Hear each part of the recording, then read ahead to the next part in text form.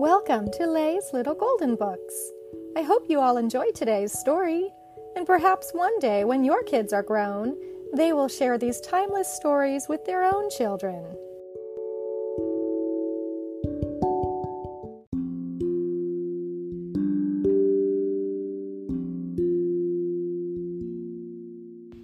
Polite Elephant by Richard Scarry, a first little golden book.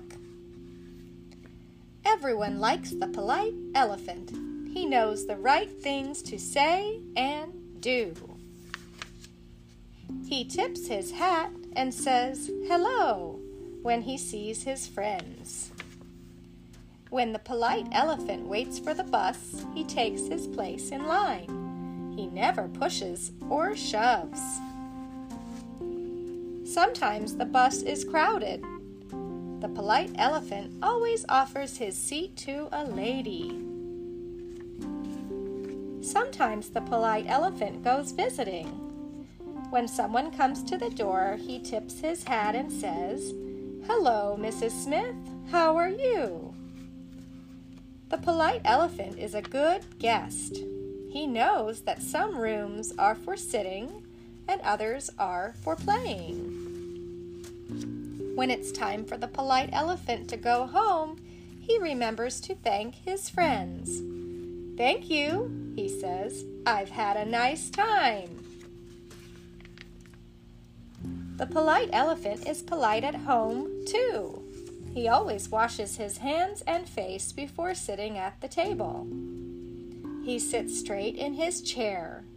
When he wants something, he says, "Please." When he gets it, he says, "Thank you." Sometimes the polite elephant's friends come to his house. He greets them at the door. "Hello," he says.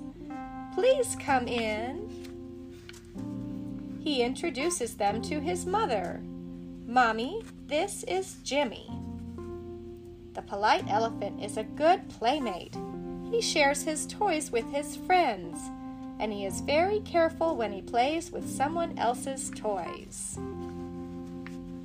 When his friends leave, the polite elephant goes to the door with them. "Thank you for coming," he says. The polite elephant always tries to help others in every way he can.